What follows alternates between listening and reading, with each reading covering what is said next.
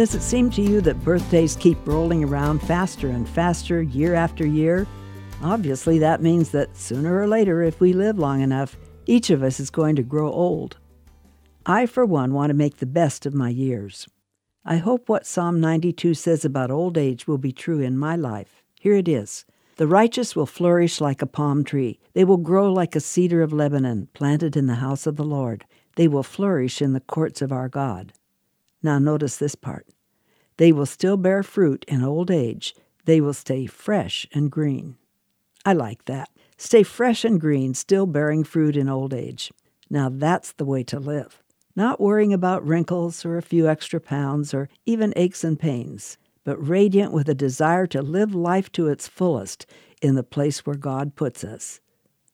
The Message paraphrase of Paul's words to the Philippians says this: "Friends, don't get me wrong. By no means do I count myself an expert, but I've got my eye on the goal where God is beckoning us onward, to Jesus. I'm off and running, and I'm not turning back." High in the Swiss Alps, a monument has been erected in honor of a mountain guide who died in the attempt to rescue a stranded tourist. The message inscribed on the stone reads, "He died climbing." That's the motto I would like to leave behind when my time on earth has come to an end.